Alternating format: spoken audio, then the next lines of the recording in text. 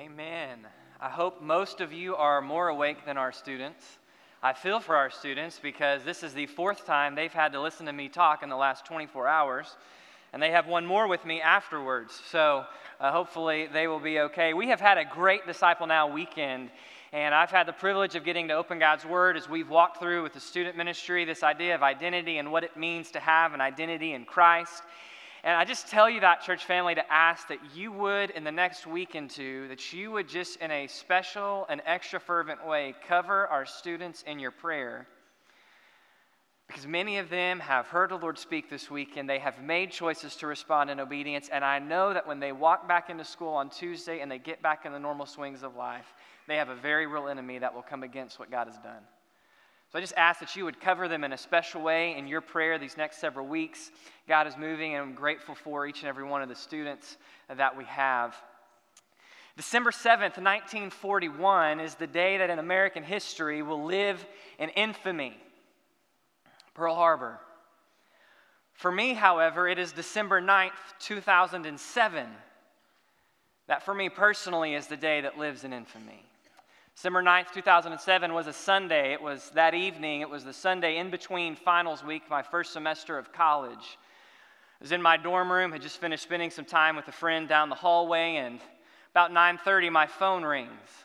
I pick up the phone, and my mother is on the other end, and she says, "Wes, I'm here at the dorm. I need you to come out." That's all. The phone ends. I walk out my door. The RA is coming back with a real concerned look on his face, and as I make that walk through the hallway, I know instinctively someone I love has died. I just don't know who. I just don't know how. And truly, nothing could have prepared me for walking out in that dorm and for my mom to grab me by the hands and say, "Wes, tonight, Mimi W., my dad's mom, was murdered at the front door." From there, we begin to unpack that. I would walk through that night. I would go over to the house where my dad was. I would walk through those days, and unfortunately, I wish I could tell you that in college, that was the only phone call like that I had, but the honest truth is, by the time I was halfway through college, I had been to 15 funerals for family and family of friends. In the days that followed, it was very difficult. It is still difficult to this day. I rarely will you ever hear my phone ring. I don't like the sound of phones ringing. Because there was a period of life where every time the phone rang, it brought news of death and destruction and just further affirmed how truly powerless I am in this world. You and I live in a world that is very dangerous. You and I live in a world where we have very little control, if honestly, any. And in light of this, it is very easy to fall into one of two places. It is in the fear of this world, it's very easy to fall into a place where we just ignore the real reality of the world. Or to swing to the other side, where we seek and we fight to have control and to protect and to insulate every part of our lives where we think the world cannot touch us. Both ultimately are driven out of fear and are driven against the Lord who says, "Do not fear." But how are we to do that? In a world and in a life where we will walk through hardships, where we will walk through valleys, where we will walk through trials, how do we do that? If you've got your Bibles, go to the book of Isaiah, chapter 43. Isaiah 43. We're going to pick up in verse 1 when you get there. I'll tell you as you're turning there, the context of where this falls in the book of Isaiah. Isaiah is writing down prophecy from the Lord, and he has just, in chapter 42, told Israel how they are blind, how they have turned their back on God, how they have rejected God, and because they have rejected Him, God will be bringing a refining fire into their life. There will be hardship, there will be trial coming, but God is in control, and He moves into chapter 43 addressing a people that will find themselves, and several hundred years after this is written, as a result of God's discipline for their sin, in exile, captive, powerless, and out of control, afraid. And here's what he says. "But now, thus says the Lord your Creator, O Jacob, He who formed you, O Israel, do not fear. For I have redeemed you. I have called you by my name. You are mine. God says, do not fear. How? Well, he says, how? One, be confident in the nature of my relationship with you, my people. He tells Israel, I am your creator. I am the one who made you by an act of my own choosing. It pleased God to create the nation of Israel. For you and I, we are God's creation. There's not one of us in here as a human that is not God's special creation. And you and I need to understand, it pleased God to make us. We are not an afterthought in the mind of God. He tells Israel, I am the one who formed you. And that word formed, not so much referring to how he has designed and wired, but the idea of pottery in the hand of a potter who has applied specific and intricate pressure to shape and mold the vessel. And just as he worked through the life and history of Israel to shape and mold them, so too you and I are not a product of chance. We are not a product of random events. But we are from a God who created us, who has formed and used life events to shape and to mold us. And he says, do not fear, I have redeemed you. It's an interesting word. The word in its root refers to the idea of ransom, but this specific way it's used is not the idea so much of ransom, but is the idea of the kinsman redeemer.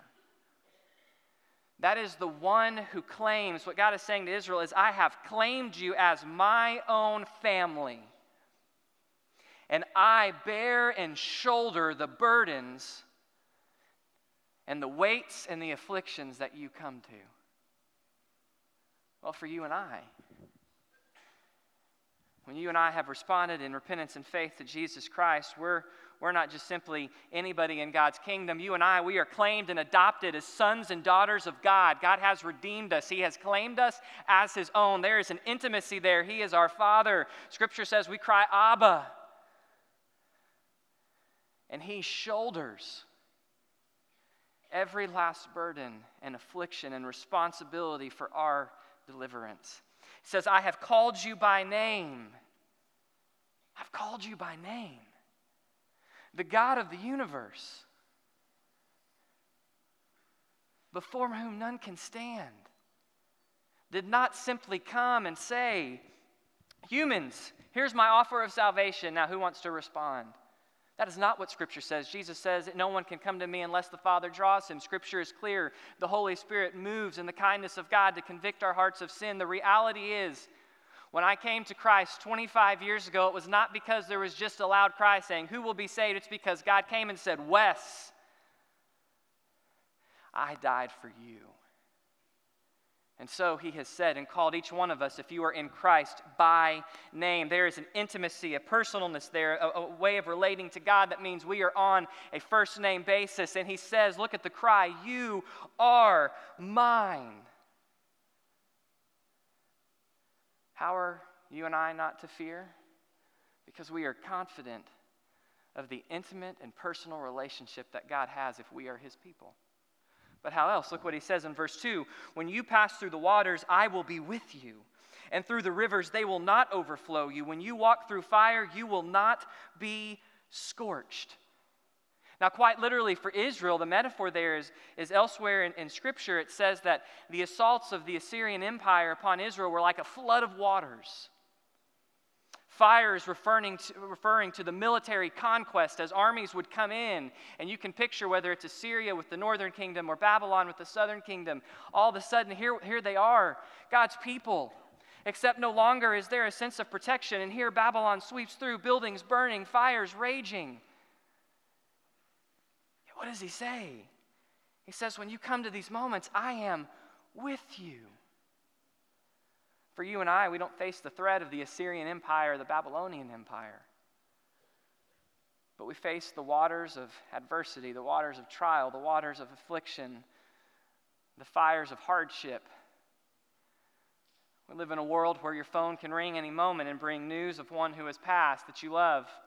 We live in a world where at any moment the news can pop up with another horrific scene that takes place in our world and society. We live in a place where dreams, maybe the dreams of the college you want, can be squashed. We live in a place where finances can run out. We live in a place where there is injustice. We live in a place where even we as God's children can take a misstep and believe something false and fall into sin, and God must bring discipline to correct us. But he says, I will be with you. He does not say there is no promise as a child of God that you and I will not get wet or that you and I will not feel the heat of the flame. The promise is that when we get wet, when we feel the heat, He is with us. He is with us intimately. He is there in the moment. The promise is that He has gone before us, according to Deuteronomy. He goes before us. He goes with us. He will never leave or forsake us. The promise in Matthew is, lo, I am with you always. And He tells us in Romans chapter 8 that as a child of God, He takes all things, all the waters and the fires we pass through, and He works them together for His perfect good in our life. Nothing can touch us without His allowance or permission, and there is nothing that will touch us that He will not use. That's why James says, count it all joy, my brethren, when you encounter trials of various kinds, knowing that the testing of your faith produces endurance, and let endurance have its perfect effect, that you may be what? Mature and complete, lacking nothing. We see this. There's a beautiful passage at the end of 2 Timothy where Paul says, there I stood on trial, and everyone had deserted with me. No one stood with me. And he says, but in that moment, Jesus stood with me. There is never a moment, whether it is us reaping some discipline from the Lord or whether it is a way that the world has touched, there is never a moment where God is not intimately present, where He is there with us. The question will be, what will our response be to His presence in the waters and in the fires? Will our response be one like that of Israel at the waters of the Red Sea, where they deliberately accuse and question God? Here God has delivered them. They arrive at the waters. They're afraid. They see the Egyptians coming. And what is their response? God, did you bring us here to just kill us? And of course, God does exactly what God intends to do. God delivers His people. They walk across the sea on dry ground, convicted of their lack of faith. Or will we respond to the presence of God like Shadrach, Meshach, and Abednego, who when confronted with a literal flame, looked at the king and said, if it be so, our God whom we serve is more than able to deliver us from the furnace of blazing fire, and He will deliver us out of your hand. But even if He does not, let it be known to you, O king, that we are not going to serve your gods or worship the golden image you have set up. Will our response be that which is unwavering, faithful love and submission to God simply because He is God and we are His? Will we know the conviction of seeing God deliver while sitting in a lack of faith? Or will we know Him deeper and greater intimacy as we fellowship with Him in the midst of the fire? Now, we can't be mistaken. Hardships, waters, fires, they bring real grief. God's command here is do not grieve, do not be sorrowful. The command is do not be afraid. Fear and grief are two different things. When you pass through the fires, when you walk through the waters, it's natural as a human to go, God, I do not understand. I cannot fathom why this is happening. I don't know what to do. This hurts. And God does not have a problem with grief. If He had a problem with grief, He would not call Himself the God of all comfort, nor would we find Jesus weeping at the loss of a loved one. No, there is a difference. Grief is real. Grief has to happen. There is a way that we can grieve rightly and godly. There is a way that we can grieve confident of the personal relationship that God has with us, confident of His presence with us. But we are not to fear because He is with us. We're not to fear because He's personal and related with us. We're not to fear because He is with us, but we're also not to fear because we are confident and sure of who He is and the way that He values us, our value in His sight. Look down at verse 3. For I am the Lord your God, the Holy One of Israel, your Savior. I have given Egypt as your ransom, Cush and Seba in your place, because you are precious in my sight. Because you are honored and I love you. I will give men in your place and peoples in exchange for your life. Are we confident of who he is? Look what he says he is. He says, I am the Lord. The personal name of God that throughout the Exodus refers to the God who takes up the cause of his people and is there to deliver them. The God who reveals himself to us. He is the God. He is our deliverer, the revealer. Says, I am the Lord your God. That's a powerful statement because at this time in the life of Israel, they are not honoring him as God. His reference as your God is not a statement to Israel saying, I'm the God you've picked. He's saying, I'm the God who picked you. The reality is every one of us, yes, did all of us come in a free response of repentance and faith to receive the grace of God? Absolutely. But it was a response to God's movement in our life.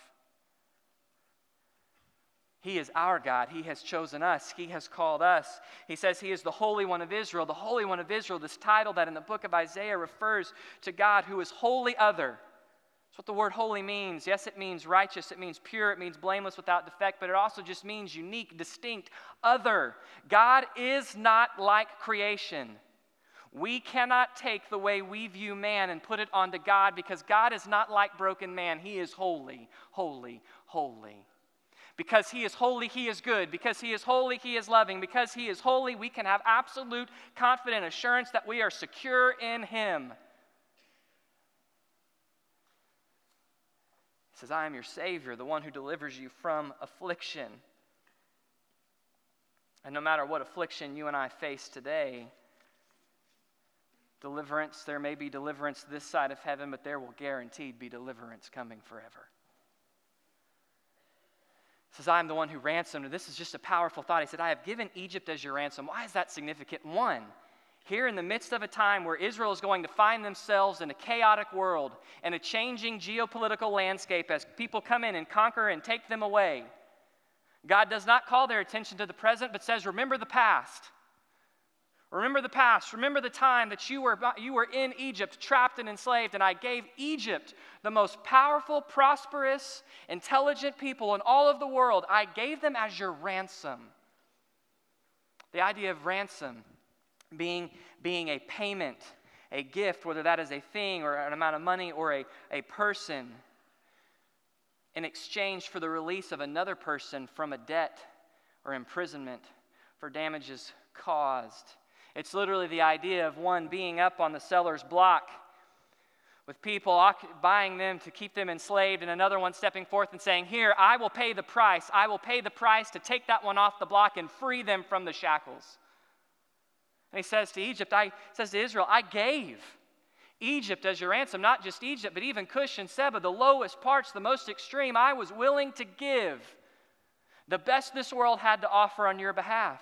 He calls them to the past, but he also calls them in verse 4 to the future, and I will give men and peoples in exchange for you in your place, implying that we have a place where we are on the seller's block, enslaved and captive. And we know from the rest of Scripture that for us, that's enslaved and captured to sin.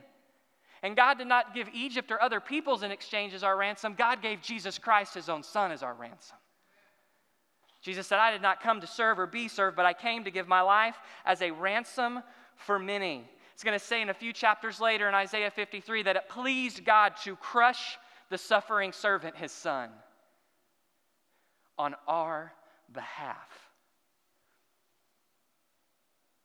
God has ransomed us with the precious blood of his Son. You and I who were born in brokenness, you and I who are still capable of choosing to believe other things and to walk outside of God, you and I, God chose to give his Son who has never displeased the Father in a single moment, who has never failed to have a flawless love for the Father. The Father ransomed with that one's precious blood, you and I. Why? It says, because you are precious in my sight. Literally means in my sight, in my value, in God's judgment as he looks down on us as men and women. He looks down upon us and he says, you are of worth, of great value to me. You are honored. There is a dignity that I give you. I honor you, which is a wild thought because we were not born honoring him. And he says, because I love you. How are you and I not to fear in the midst of trials, or to be absolutely confident of who he is, and absolutely confident of the way that he has valued you and I and has acted on our behalf. We are in the midst of trials not to look to our emotions, but we are to look back to the objective historical reality of Christ on the cross, ransoming us, seeing it as the ultimate and supreme sign of love. Jesus said, "No greater love has any man than this, that he laid down his life for his friends. In this the love of God is manifest, not that we loved God, but he loved us and sent his Son to be the atoning sacrifice, the propitiation for our sin." Which is why we can be confident that if God has not spared his own Son, how much more will he not give all things? For in Christ we are more than conquerors. For I am convinced that neither life nor death, nor angels nor powers, nor things present nor things to come, nor height nor depth, nor anything in all creation can ever separate me from the love of God in Christ Jesus. Are we confident and sure of who our God is? The Holy One, the Lord, Jehovah, our God, and our value in his sight. And do not ever forget, there is no more perfect love than the Father for the Son. Yet even in that perfect love, the Father allowed the Son to suffer. If we are to be like Christ, we will face the waters and the fires, but we are not to fear. He goes on, he says, "Do not fear, for I am with you. I will bring your offspring from the east and gather you from the west. I will say to the north, give them up, and to the south, do not hold them back. Bring my sons from afar and my daughters from the ends of the earth, everyone who is called by my name and whom I have created for my glory, whom I have formed, even whom I have made." He says, do not be afraid, for I am with you. I'm with you, I'm present, I am there to deliver you. Do not be afraid, I will not forsake you, for if you and I are a child of God, the only reason that we could be forsaken by God has been dealt with by Jesus, the one who was forsaken, on you and I's behalf.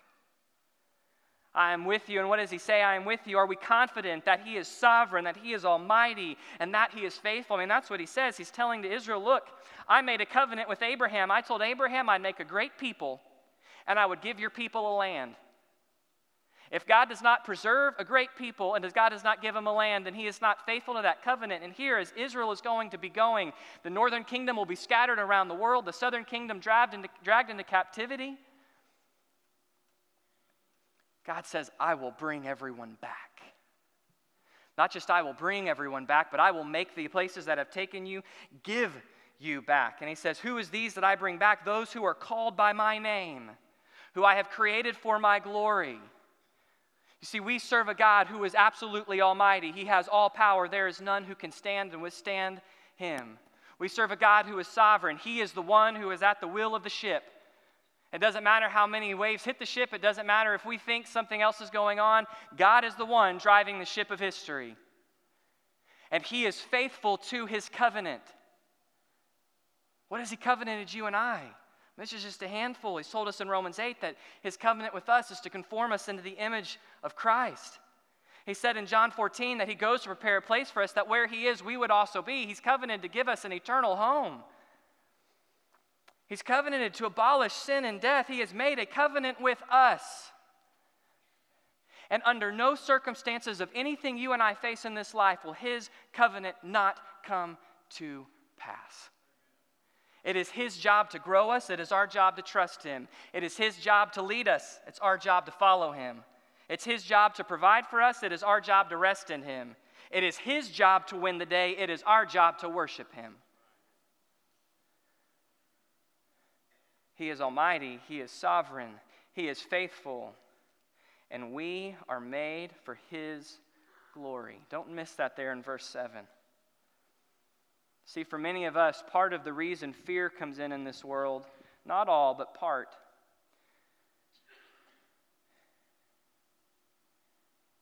is because we have a feeling of entitlement that says, God, why are you not giving me the health, wealth, and prosperity of the American dream? We have a fundamental misunderstanding if that is the case. God does not exist for my glory. I exist for his glory. My life is about him. Our lives are about his purpose. Our life as a church is about him, his glory, his purpose to the ends of the earth for all eternity. We don't trust him simply because of the good things that he gives. We trust him because he is God. the Holy One of Israel, our Savior.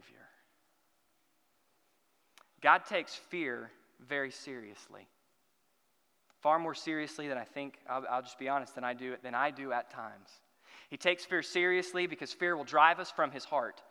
Fear will fester and foster doubt towards him and his character. Fear will lead us to trust in our own plans and powers, and in a chaotic world, it will encourage us to either grasp for control or it will lead us to despair where we just want to hide in a closet, both of which will cause us to miss him and what he has planned.